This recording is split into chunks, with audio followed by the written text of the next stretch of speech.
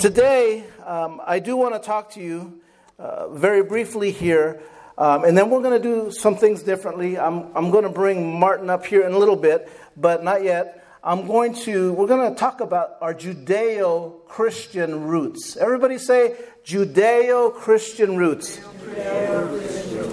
Now, here's a fact that maybe you realize or you don't realize, but I want you to look at your neighbor and tell him this.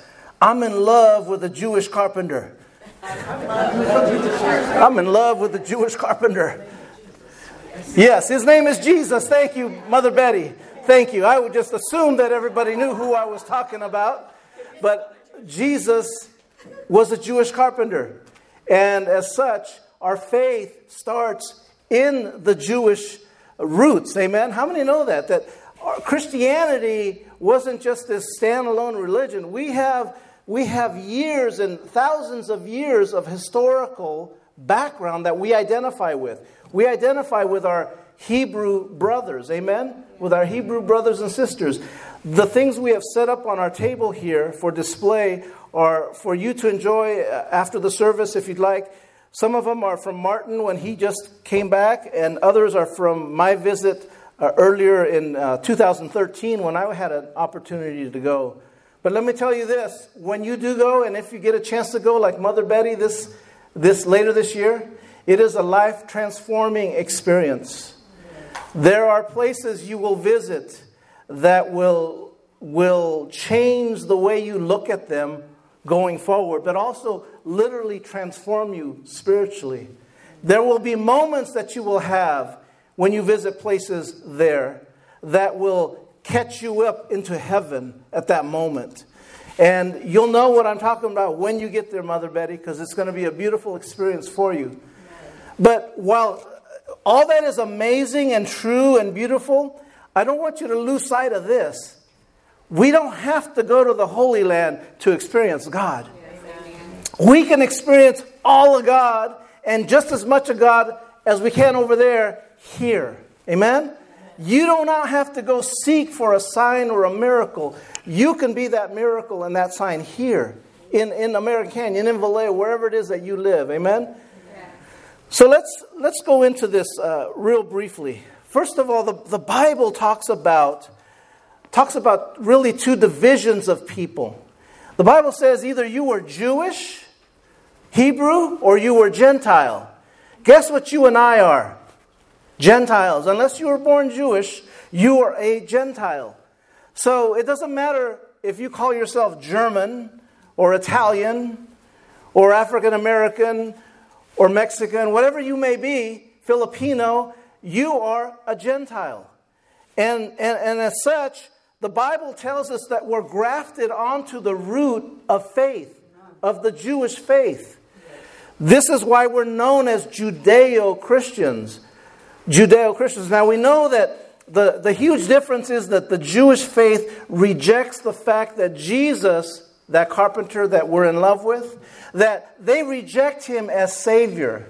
When he came 2,000 years ago, they rejected him. In fact, they mocked him. But they rejected the fact that he was the Savior. Even though prophecies in Zechariah, Jeremiah, Isaiah, Jesus Christ fulfilled all of them. Meaning that he was the one that was going to go to the cross. But they rejected him. Romans chapter 11, and I'm not going to get into that, speaks about how we are grafted into this great faith. That is not the Christian root that supports us, but rather the Jewish root that supports our faith. You realize that? It's not really the Christian faith that supports us, or the Christian root. It's the Jewish root. We're grafted in to this root that is Jewish. Now, I want you to stand with me as I read this one verse of Scripture found in Genesis chapter 12. Genesis chapter 12 and verse 3, the New King James Version says it this way. I will bless those who bless you, and I will curse him who curses you. And in you all the families of the earth shall be blessed. Amen. Lord, we pray right now your blessing upon this time. I pray, God, give us hearing and understanding. Give us wisdom to grasp your word. And Lord, maybe to walk away today understanding a little bit more with clarity about our faith, to be able to share that with others.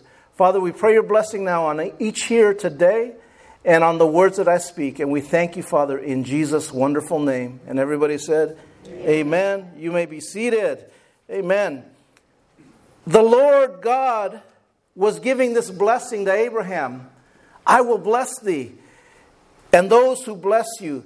Do you want to know why our country is one of the only allies in the entire world, and why our country is blessed to be alive after 200 years of existence? Do you know that most countries don't exist after 200 years?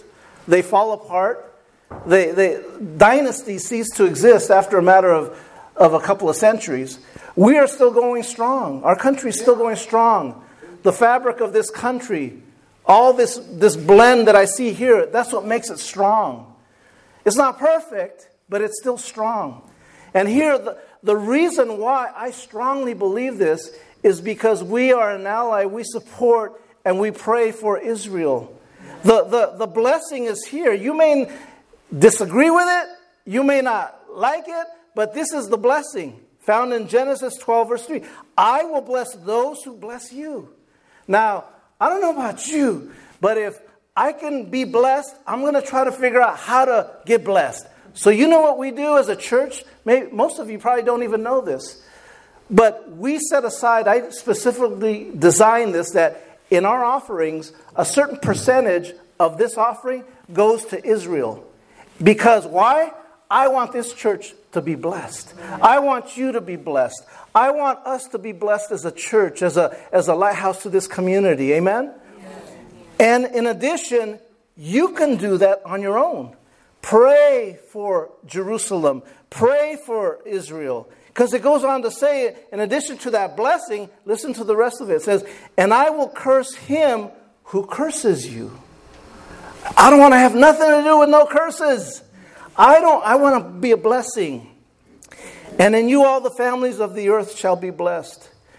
Do you realize this? That we as Christian believers, we have a debt of gratitude that we owe to the Jewish faith for their contributions. For example, Jesus Christ was a rabbi from Nazareth, born in Bethlehem, raised in Nazareth, and he is the greatest. In fact, this Bible centers on Jesus Christ. Old Testament and New Testament points to Jesus Christ. Amen? The Bible says in John 4:22, salvation is of the Jews. And we have been grafted into that, where we can be partakers of that same salvation. Consider what else the Jewish faith has given to Christianity. The sacred scripture. The sacred scripture. Martin probably saw this as well, but I got a chance to go to the Book of the Shrine, a great museum, where they actually have the scrolls that were found, the actual scrolls that were found in the Dead Sea by a Bedouin shepherd. It's historically marked as cave number 4, and that's where one day a Bedouin shepherd throwing rocks like a 12-year-old boy does, and all of a sudden he heard pottery breaking. And to this day, it's the greatest find in historical archaeology. To this day, the Dead Sea Scrolls. It was the parts of Isaiah as well as other parts of the original Hebrew Bible. And in this museum, I got to see what he found, this Bedouin shepherd laid out in this preserved chamber that you could see through because oxygen affects it, air affects it, and it's protected there. And the original text is right there. It's amazing. Thousands of years old, preserved in jars of clay. And so we have the sacred scripture. We have the prophets, Isaiah, Jeremiah, and so forth, that were products of the Jewish people. We have the patriarchs, Abraham, Isaac, and Jacob. And you've all heard the great, amazing stories of the great patriarchs. We have Mary, Joseph, and Jesus Christ of Nazareth, the greatest gift the world has ever seen. We have the 12 disciples, including Judas, all Jewish. They weren't Italian. They weren't Mexican. They were Jewish. They were Jewish. And then, of course, the apostles, because there were more than 12 apostles. There were many apostles, but at the same time, they came from the Jewish faith. Amen? Here's what I want you to get at. It is not possible to say, I am a Christian and dislike Jewish people. It's not possible. You are going against the tenets of Scripture if that comes out of your mouth. And then here real quickly, in Acts chapter 10, and Martin was able to visit this place. In fact, let's turn there. If you have your Bible, I don't have the scripture for you, but, or is it? Look at that. She is good. Acts chapter 10, this is the vision of Cornelius.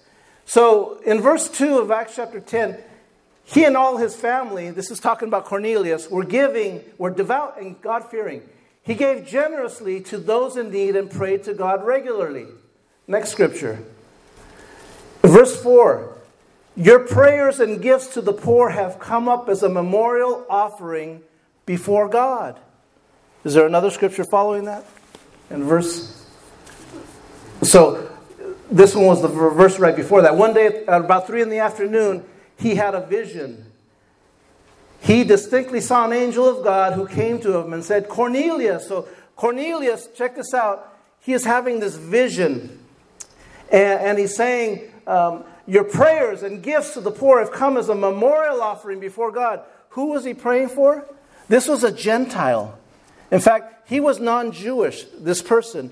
And he was praying for the Jewish people. He was praying for the faithful at that time. He was praying and praying. And those alms, those prayers were coming up as a sweet offering up to God. Do I have any other scriptures up there? Okay, that was it. Thank you. So here's the point of that. This man, Cornelius, had this vision. And in that vision, he saw that his alms and prayers were coming up to God. And so the story goes on. If you continue to read Acts chapter 10, he asked to go have a man, actually Peter at the same time. Check this out. This is what's crazy about God. Peter had a vision as well. And he said, you got to go speak to Simon the tanner who lives in the seacoast city of Joppa. And he was there. I was there. And it's one of the places you'll get to go if you go on an Israel trip. And in fact, you go to the actual house of Simon the tanner. And Peter had this vision. Go to this house, Simon the tanner, because that's where Cornelius was going to be at. And so God somehow brought that together. He orchestrated those events that he would have Cornelius, that Peter could minister to Cornelius. Amen? So God is in charge of our lives, right? God can orchestrate anything that you think is not possible. Amen? Just know that. Psalms 122 and verse 6. Listen to this scripture. And this is what we should be doing every day. Because how many know the Middle East, in particular Israel, all the areas around there are constant turmoil. There is one flashpoint from World War III happening in that area. But the scripture tells us in Psalms 122, 6, pray for the peace of Jerusalem. May they prosper who love you. We are encouraged to pray for the peace of Jerusalem. Not victory in a war, but pray for peace. That is what our goal is to do as Christians. We are to pray for peace for Jerusalem. So at this time, I want to have Martin come up. And I'm going to have a chair brought up for you, brother, if you could just sit up here. And we're going to kind of go over some of these beautiful pictures he took. How many, just by raise of hands, if you could afford it tomorrow, would love to go to Israel and walk the Holy Land and walk the steps that Jesus took? That's what's most amazing. You come up to some of these steps, and I'm going to get too excited here, brother. I already know this. You get up to some of the steps of where the temple was, and these are the steps, the entryway into the temple, and you know for sure that Jesus and the disciples walked on those steps. Ooh, I can just tell you right now, to know that Jesus walked through there, my Savior. And right now, tell us what you're wearing, Martin. This is actually Arabic. there were certain things that when you went, we got to go to Jordan, which is Arabic, and we also went to Bethlehem, the birthplace of Jesus, right? I'm going to stand up. Here you go. Whatever you feel comfortable with. The birthplace of Jesus is where we also got to go to. And the irony of it is that it's under Palestine rule. So our Jewish Argentinian, Spanish-speaking Jew guy could not go in there because they would kill him. Because it's under Palestine. In the middle of Israel, Bethlehem is under Palestinian rule. So this is what the Arabs wear. Because they literally just live in a desert. We got to see growth, maybe barely. They go, this is lush green that we're seeing. They go, we're actually right now, they're in the middle of a miracle. It's been raining for the last 3 years. Yes. And it doesn't rain more than, they say, 5 centimeters per year. And it's been raining very little growth, but to them it's lush green. But it's a prophecy that in the last days they would see that. Yes. And this is what the Arabs wear. So, of course, I wore one. I got to ride on a camel in Jordan. Yes.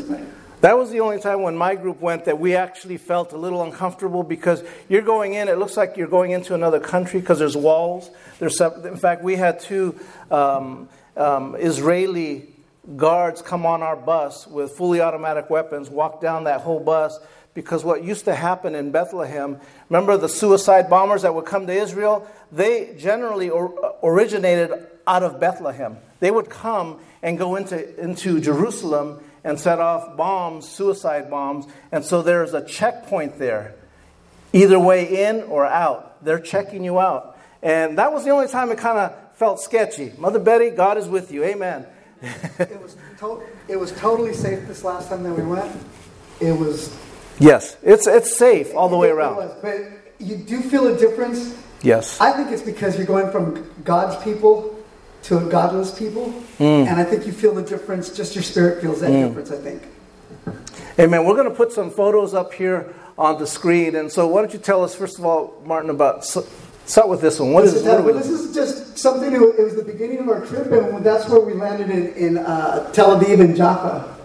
Beautiful city. If you got to see any of the other pictures, you saw just some of the ocean side.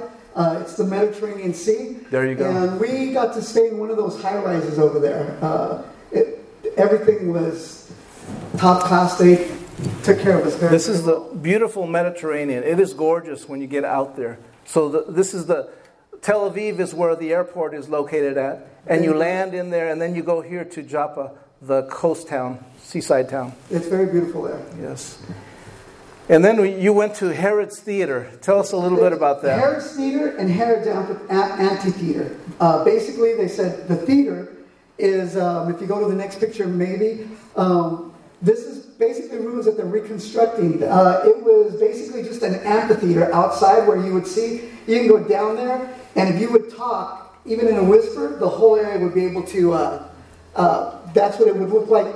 Well, this is later on, this is a design, that's the amphitheater right there. People would sit up there and they would listen to shows, just like we would go see a concert or something like that. They would see plays, they would see preachers, synagogues, all that. They would do all that. Whatever they did back then, 2,000 years ago, is what would happen in that. And Herod the Great, who actually was during the time when all the babies were killed, the Jewish babies, and Jesus was slain and all this, if it wasn't for his evilness, he really was a great man. Because he even married into Jesus. I don't know if you knew this. You probably do, because my brother-in-law is actually really, really smart. I just mentioned one thing, and he'll tell me the whole history of it. He married into Jesus' family line. They said he was so smart that he knew that he would not be accepted by the Jews. So what did he do? He married one of their distant cousins so that he could be part of the Jewish line, which Jesus comes from the lineage of David, the kings of the old. Yes. And King Herod married into them. But on the other hand, Herod did have sons, many sons, and it was written of him, it was better to be a pig than to be one of Herod's sons, because he executed every one of his sons, because he was afraid they were going to take over his dynasty. Brothers, can you believe that? And a couple of his wives he executed also for the same reason. This is, again, just part of the ruins that you would see that when you're over there, Mother Betty will get to see this. There'll be like a big black marker or a paint or like it looks like a Sharpie They'll go underneath that black line is original stone, and above it is reconstructed. And you can tell, but these are pillars that were there that either over time, some of them, the ones on the left here, you can see where they were broken off. And they try and reconstruct to show what it was like. They even have painters and even graphics on computer to show you what it looked like back then. But this was all part of that. Here's another, I'm not sure if this is that Skytropolis? Yes. The Skytropolis. Mm-hmm. This was a whole city it was like your best place to go at a resort, to go work out and all this and that. It was the best of the best. But earthquakes at the time finished off that city. There's a place where everybody, it was funny, you have probably a picture in there somewhere. People would go to the bathroom and you sit on these wooden slabs next to each other, no stalls. But they had... Right there. Right there. That's an actual bathroom, and that's You sat on that, one cheek on each side. But it was the high class of the high class back then. But because they're evil, well, I don't know, I can't say that. There were earthquakes that happened and just different things that happened in ruins, and it's all being excavated. It's all being redug up, and they're just one of the amazing things is, you got to remember, they had their own water system here. They had canals built. The Romans had extensive technology in how they designed and built this water to come flowing into a desert area. Here, this was on the coast, but again, they had extensive canals and water systems built in place. And then we get to Masada. You want to share what the story of Masada is? Masada, okay, so Pastor Rick has been up there. It's on a huge mountaintop, and it's all rock. And King Herod had two of his palaces there. One he used for winter and one he used for spring or summertime or something like that. But there were two huge palaces up there, and it's all in ruins now, 2,000 years ago. But the story of Masada was, I don't know if it was 1,000 people or a couple thousand people that were left. The Romans wanted to kill them. They were the Maccabees, I believe, which were part of the Jewish culture. And the Romans were going to kill them all. So what they did, they stored themselves up there and they waited it out. 3 months, 4 months, 5 months. And the Romans knew, let's just wait them out. We'll let no food get in there. So no food gets in there. You had to go way up the mountaintop. That's a tram that we took because we had a lot of elderly people, which I don't think I would have wanted. Pastor Rick walked up the walkway all the way up there. Yeah. And we rode on a tram. And that's what it is. All that is rock. 2 palaces up there. The richest of the rich lived up there. And there were a couple thousand people. There were 10 leaders. We were in the room sitting down on some rocks. Once those pictures go, you'll see us sitting down on some what looked like rocks. They were in there. The 10 leaders were going to decide, okay, we're going to die. Do you want to see your women be raped the most brutally way that the Romans could do it? Do you want to see your boys and your girls grow up as or not grow up, but you know that they're going to be their slaves? I am not ready to do that. So what are we going to do? Well, this is what we're going to do. The 10 decided we're going to draw lots. And they put their names on rocks. And they put those 10 names in a canister or in a basket. And the rock that was drawn out, that was the one who was going to do the big sacrifice. The big sacrifice in Jewish law, and even now, you cannot commit suicide and go to heaven. That is the one out of a couple unpunishable laws. You cannot blaspheme against the Holy Spirit, and suicide was another. So they were all going to be killed. They put all their armor, all their food, all their gold in the middle of the city.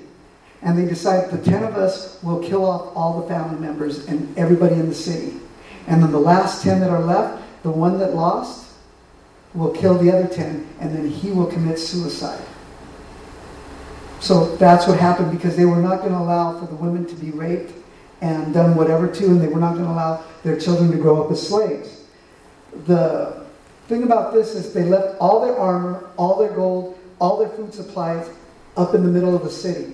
So when the Roman soldiers finally came up and saw them, there was nobody left in the city except there were 2 families. And they were like 3 children and 2 women, I believe, that did survive the whole ordeal. And that's how the story got out. They left everything there in the middle because they wanted the Romans to know, you did not kill us. We killed ourselves. Yes. We do not die at your hands. God will have vengeance for us. God will redeem us.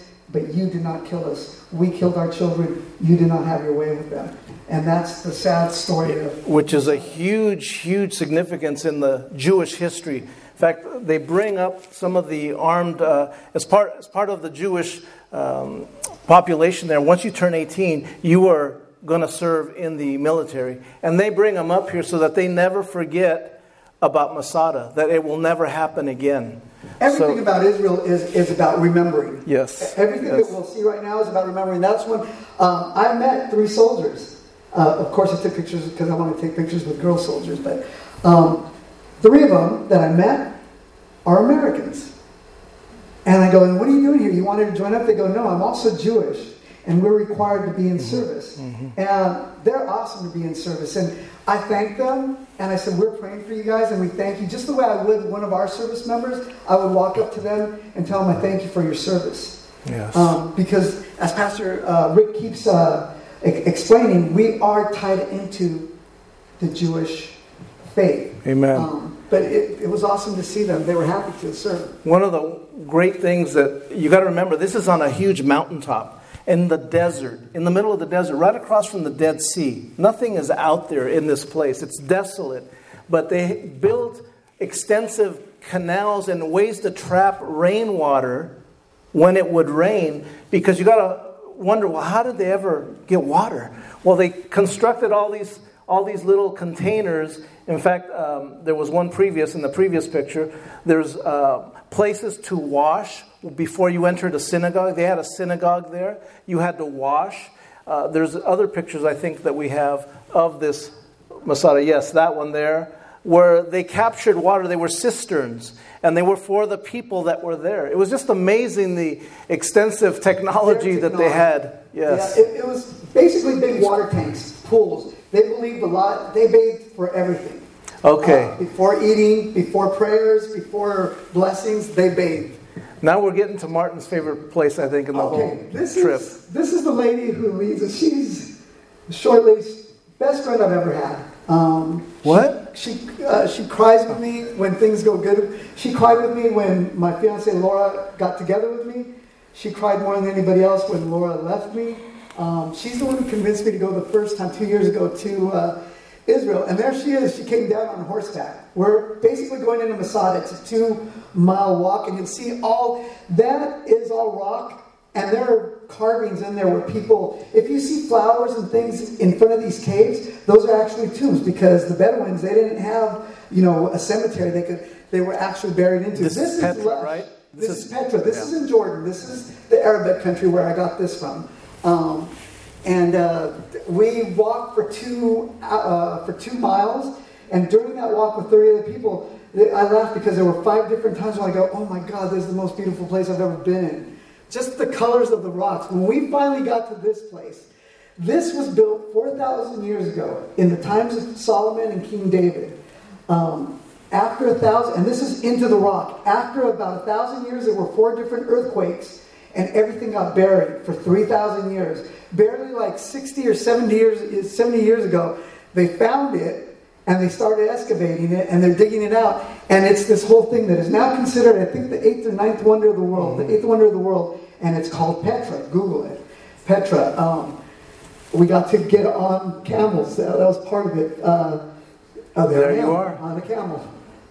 But this is the most beautiful part was actually getting to see something that I've never ever seen in my life. And when we were walking through the rocky with the rocks all on the side, it's basically a pathway smaller than this for 2 miles, winding. And all I could think of, I love history, I could think of King David or King Solomon saying, okay, we got to go through there. To get to our promised land, we got to go through there. So as a general, they got to be thinking, when's the best time to go? So they decided this is the best time to go. I could just imagine them being in the middle, all of a sudden being lined up with the enemy and throwing down rocks, boulders, spears, arrows, and there's nowhere to escape. Mm-hmm. We saw one of the guys, one of the Jordanians, he had a whole tunic. He had this down to the ground, and he scampered up that hillside like if it was like I would on flat ground. And I mean, the way he scampered up that, I was like, I really don't want to look. I would hate to see him fall. He just went up there. And their lifestyle out there, it's just, they were, for being to what we had learned, from CNN, and how evil they would be to Americans, to Christians, and to Jews. The Jews and the Arabs live in harmony out there. Amen. They honestly live Yes, peacefully, they do. And they were all so nice to us. I learned to say sukrash, which means thank you in Arabic. Todah, which means thank you in Hebrew. And that's all you said. You said shalom, or you said assalamu alaikum, and the response would be malaikum alas salam. And that's what you would say, because we couldn't understand each other, except for one young boy who kept saying, he wanted to take our pictures and then wanted to get paid. He'd say, no money, no honey. Like that. And that's the little things that they would learn. They knew Spanish, they knew English, they knew all sorts of language, because they had so many people that come visit. Yes. And like I said, the Jewish people and the Arabic people, everywhere we went, they just got along. It was really nice to hear. This is now Jerusalem. You've come back into Israel and the Western Wall. But before we go there, you got to understand what he's talking about. In Jerusalem, there's 4 quarters. There's the Jewish quarter, there's the Arab quarter, there's the Greek quarter, the Armenian quarter. So they all live and commingle together. And here's one thing I've grown to understand. Our media sometimes does not serve justice to what the truth is over there. We would think that, God forbid I travel over there, I could be in danger. It's not dangerous when you go there. They want you to come over there. They will do everything to protect you. You will see military guards at various stations because they want to protect the tourism dollar, because that's what keeps the society there going as well. So they want you to come. They're going to make you feel safe, and it is safe. One of the things that we were told, our guide, he goes, you can go out at night, 10 o'clock, 11 o'clock, don't be scared. Out here, they don't come out at you with a gun, or they don't come out with you with a knife. They don't do that. Now, if you have something sticking out, they might pickpocket you, but you're not going to get caught, so you don't have to be scared. The 2 weeks we were there, I saw the police twice, and I heard ambulances 3 times. And even one of the times there was something that was going on, but that was with a radical in the Arabic part of Jerusalem, where we were not, for about a half hour, we were not allowed to go to, because they blocked it off. But they said, don't worry, they never do anything against terrorists. Usually it's the radicals, whether they're Arabic or Jewish, it's the radicals that have problems with each other. For the most part, the 95 or the 99% do not have a problem with each other. Amen. So here we are in Jerusalem, where Martin was at. This is considered the most holiest site in all of Israel. I want you to grasp the gravity of that. This is the place up on top, if you've seen the picture, where the Golden Mosque is located in Israel, in Jerusalem. The dome is right above this. That's a mosque there, where the Jewish temple used to reside. Solomon's temple that was built used to reside right above this. This wall here is a remnant of that temple. That's why it's considered the holy site to Jewish people. See, the temple, what was so special about the temple? It contained the presence of God. It contained the Holy of Holies, the Ark of the Covenant. Remember reading about that in the Old Testament? That's where God's presence, His Shekinah glory, was located at. So it's a very holy section for the Jewish faith. And up along the walls there, you will see the Jewish rabbis praying like this all day long. And in the background, you hear the Muslim prayers going on. You can hear them from their speakers. So all these cultures are combining, converging. And you can see why it could possibly be a hotbed someday. But they exist and they coexist peacefully. Amen? That was a picture of me. The one right before, the 3 on the right were actually friends of mine that went on our trip with us. That one, I wanted to make sure everybody was getting pictures of me putting your guys' name. Every family that's part of this church, Pastor Rick told me about, I wrote it down on a prayer petition. I prayed for you guys, and we all put it into the wall. So every single family that and we played that video here 2 weeks ago of you placing those names in the wall. I thought I was mad at myself because I thought I had actually lost the pictures to that because I couldn't find them. But since I was just uploading picture after picture so that y'all could see it, I wasn't sure if I caught that, and I was really actually broken because I thought that I had lost it. But we did that. I mentioned Pastor Nally and his church in Napa. I mentioned this church here, and my old pastor, Pastor Galindo in El Sendero de la Cruz, in Sacramento. Those were the 3 churches, and this was the only church though, where every single family member and every single member that was here was mentioned at our prayer, and our church was very, very moved at being able to do this. Yeah, and then the next one here, or go to where they were grouped together. They're celebrating a bar mitzvah. The custom is right here. Every 13-year-old Jewish boy celebrates a bar mitzvah on a Thursday. Yes, on a Thursday only. They are do it from right here. Ethiopia. I actually got to speak with them because I saw them doing the ritual that I saw the other Jewish people doing, and so I, tried talking in whatever way that I could. And I go, "Where are you from?" And I go, "America," which at first they told us we were not really supposed to do too much because you don't know who might not like that. Yes. But I'm going, "America, America." Oh, and then Mexico. And he said, I go, "Are you Christians?" "We are Christians." And he told me, "We're Jewish. We're doing a bar mitzvah. We are from Ethiopia." So part of the prophecy, which Pastor Rick will someday get into a huge teaching on all the different people all over the world. The Jews, it's prophesied that all the Jews will come back home. And I got to see Ukrainians that were Jewish, Ethiopians that were Jewish. 2 years ago, I met this guy who goes, "Are you from Mexico?" I go, "No, I'm not from Mexico." He had the curls and the hat and the whole thing. He looked Jewish. And he started talking to me in Spanish. I go, "I'm from America, but my dad is from Mexico." I go, "Your Spanish is good. Where are you from?" He goes, "I'm from Mexico." And I go, "Why are you dressed like that?" He goes, "Because I'm Jewish." And he goes, I go, "Well, what part of Mexico are you from?" He goes, "Yo soy del DF," which it's like a New York City going, "I'm from New York." Mm-hmm. He said, "I'm from Mexico City. Mm-hmm. I'm born and raised in Mexico City, but I am Jewish." And he did do the whole... the whatever it is that they were doing, I'm not sure what that was, but they come from all over the world. I met so many Christians from the Ukraine, from Ethiopia, from China, Japan, from Thailand, Mexico, everywhere. And in this picture here, this young boy is also celebrating his bar mitzvah. And one of the things that they do is they have these little sections. They're located off the wall, the western wall.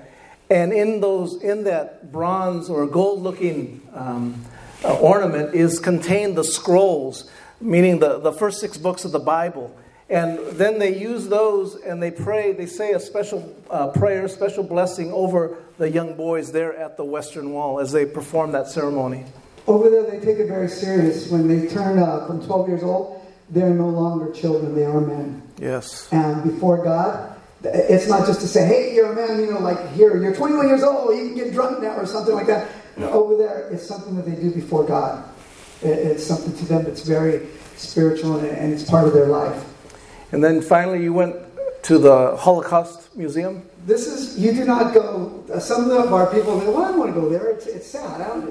And our Letty, the lady who takes us, she had explained to them, this is the reason why they do all this. They don't want you to remember. I remember growing up. I don't know how many of you remember growing up where they would say, "No, that didn't really happen. That's just Jewish propaganda." It did happen. And the small clips that I saw or that I've seen, imagine 100 times the ugliness. And we walked into a museum to where I saw thousands of shoes that belonged to somebody who was Jewish and that was scraped up. And you saw videos of bodies, and most of these at this one where I saw, they were all women. They were naked, they were dead, they were on the ground, bulldozers just scraping them off in the pits. We walked into one. There were 6 million Jews who got killed. There was a video of women just marching and marching, and the lady said, if you fell behind, you would get butted in the head with a rifle, you'd get knocked down. Basically, the soldiers, as they were marching, they would just kick you out of the way and you'd die somewhere in the snow. And they go, I asked them, why are we marching? Why are we marching? Because we've been marching for days, and you don't tell us where we're going. They go, you're just marching until you die. So 6 million Jews died. Where we got to go, 1.5 million of those Jews were children under the age of 16. And when we walked through this, it was like glass. You just hear somebody saying, like, let's say, and I hate doing it like this, Bianca Mendez, Napa Valley. 16 years old. Andrew Vasquez, 14 years old. Wherever, whatever our children, imagine your children, and those are the names. These are all children who died, 1.5 million, and their only crime was that they were born Jewish. Yes, yes. And people want us to forget. And the Jews say, we will never forget. We will never forget. And it's not to take vengeance. It's to remember we have a God. And this is what I kind of found out through Christians. The reason why the Jewish people probably have gone through such hard stuff over years, decades, centuries, is because if you remember it, and Pastor Rick again I was thinking Pastor Rick, because I know that I'm not going to say, I'm going to paraphrase it, and he'll think about it right now. But when Pontius Pilate had Jesus brought before him, he said, I wash my hands of this because I find no evil in this man. And what did the high priest say? Do you remember what he said? I know they all said crucify him. Crucify him, but he said, may his blood. Oh, do you remember that? Be upon us. Be upon us and our children. Yes. So he brought a curse on him. He did. And all the Jewish nation. And that's why they don't want to forget. Because they know their shortcomings from their past. A lot of them believe in Jesus. A lot of them still do not. Yes. But it's like, if Pastor Rick never would have prayed for me, how could Pastor Rick not pray for his wife's brother? For his family member? How can we not pray for Jerusalem? Amen. If it wasn't for the Jews, we wouldn't have been able to go, for good or for bad, whatever happened, we would not have been able to be heirs and co-heirs with Christ. Amen. But thank God for the cross. Does anybody know what we're looking at right here? Raise your hand if you know what you're looking at. This is called Golgotha, the face of the skull where Jesus was crucified. Right up on top of this hill is where supposedly Jesus was crucified. This is right outside the city gates at that time. And when you look at it from different views, you can actually see that skull even more pronounced. It looks like a skull. It's different than any other landscape, any other hill in that area. It definitely stands out. And right below, close to that, is the garden tomb as well. Go ahead, let's go to the next slide, and we're almost done here. This is the garden tomb. Yes, it's very peaceful there. It's beautiful, it's serene. Everybody, you see different groups of different faiths, different Christian faiths. Their minister or whoever speaking to them, praying, doing a sermon, whatever it is. And that is the tomb where they say Jesus could have been buried at, right there. That tomb right there. And they have much historical reason why that place could be, because it fits all the narratives according to the Bible, that it was outside the gates of Jerusalem. And this tomb happened to be discovered outside the gates of Jerusalem. The Catholics believe that it's at another site, but like Pastor Rick's just saying, there's a lot of historical stuff that points to it. There's this like wine press off to the right that's biblical, back even in the Old Testament prophesied, and where they had a wine press. In the Bible, you'll know that it says the Son of Man or the Son of God had no place that was going to be his own. Only rich people could be put into a place like this. A Christian man of that time said Jesus will have a tomb of his own. Amen. Just the way it was prophesied in biblical times. And it's believed that this is the site of, this was going to be for his family, but he said, no, this will be for our Lord and Savior. We're going to walk into that tomb right now. Can you raise that volume up a little bit? I don't know if you can hear, but this is what it looks like where Jesus was laid. Right there is where he would have been laid. That was a cross that was put on back then in that time.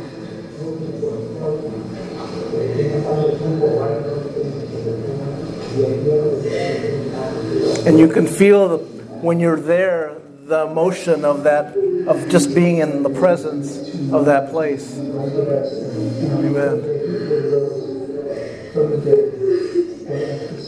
Let's go to the next video. And I want to share one other video, and then we're done. Where is this at, Martin? This is the Jordan River, where John the Baptist baptized his cousin Jesus. Yes. Amen. There are different groups. Actually, there are different groups. In both years, the year before, they saw our group getting baptized here. And as Pentecostals, and the way that our music is, we get joyful like that. So different groups would come and watch us getting baptized. Yes, amen. Old style. And there was a group from Brazil. They were Catholic. And there were like 20 of them. And 7 of them asked if they could be baptized with us also. So we baptized them also. This time, we had different people. One of the guys that was there, I didn't know he was my roommate. He was not a Christian. So on the day that I go, are you going to get baptized? He goes, well, I don't think so. I go, why not? You're in Jerusalem. You can tell your friends. He goes, Martin, I'm not a Christian. And I thought, you're not? I go, I thought you were. He goes, no, I'm not. He goes, I'm Catholic. I'm not your faith. I go, that doesn't matter. You believe in Jesus. Stuff like this. So he got baptized.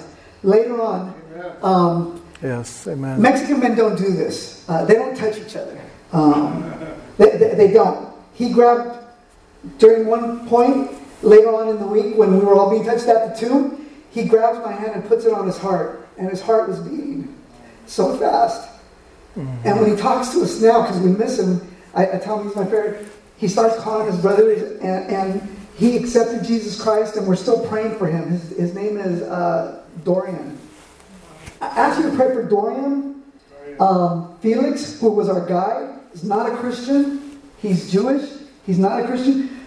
And Ibrahim, who's Arabic, is not a Christian. But both of them, during the time before we left, and even now, has asked our group, and they know what we were going to do in the name of Jesus, asked our group to pray for them. Thank you, Lord. And even the last time we went, another Arabic young man, our guide Letty, he goes, yeah, well, do you mind if I pray for you? Because he had an infection in his teeth and gums.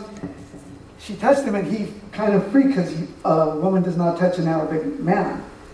And she prayed for him, and his pain and infection went away. And he brought his wife and children the next day and asked for her to lay hands on them and to pray for them. And these are Arabic people who not only do not accept Jesus, they don't accept God the way we do. And I just ask that you pray. His name is Ibrahim. It's like Abraham, but it's Ibrahim. And our guy's name is Felix. And Felix Lev Ari. He's Jewish and either Argentinian or Peruvian. But those guys, and Dorian, who's a brother who I believe is a Christian. Amen. Why don't you give Martin a big hand? Thank you, brother. You're welcome to come up here as we dismiss here shortly to come and take a last look at some of these items that we have both brought back. In fact, there's a shofar here that the Jewish people will blow on festival days. There's I brought my prayer shawl that I have here that is worn over the head as prayers are announced. There's many things that we would have both wanted to bring back and that we didn't. Now let's bow our heads as I pray the final blessings today, found in Numbers chapter 6. May the Lord bless you. May the Lord keep you. May the Lord make his face shine upon you and be gracious to you. May the Lord lift up his countenance upon you and give you peace. In Jesus' name.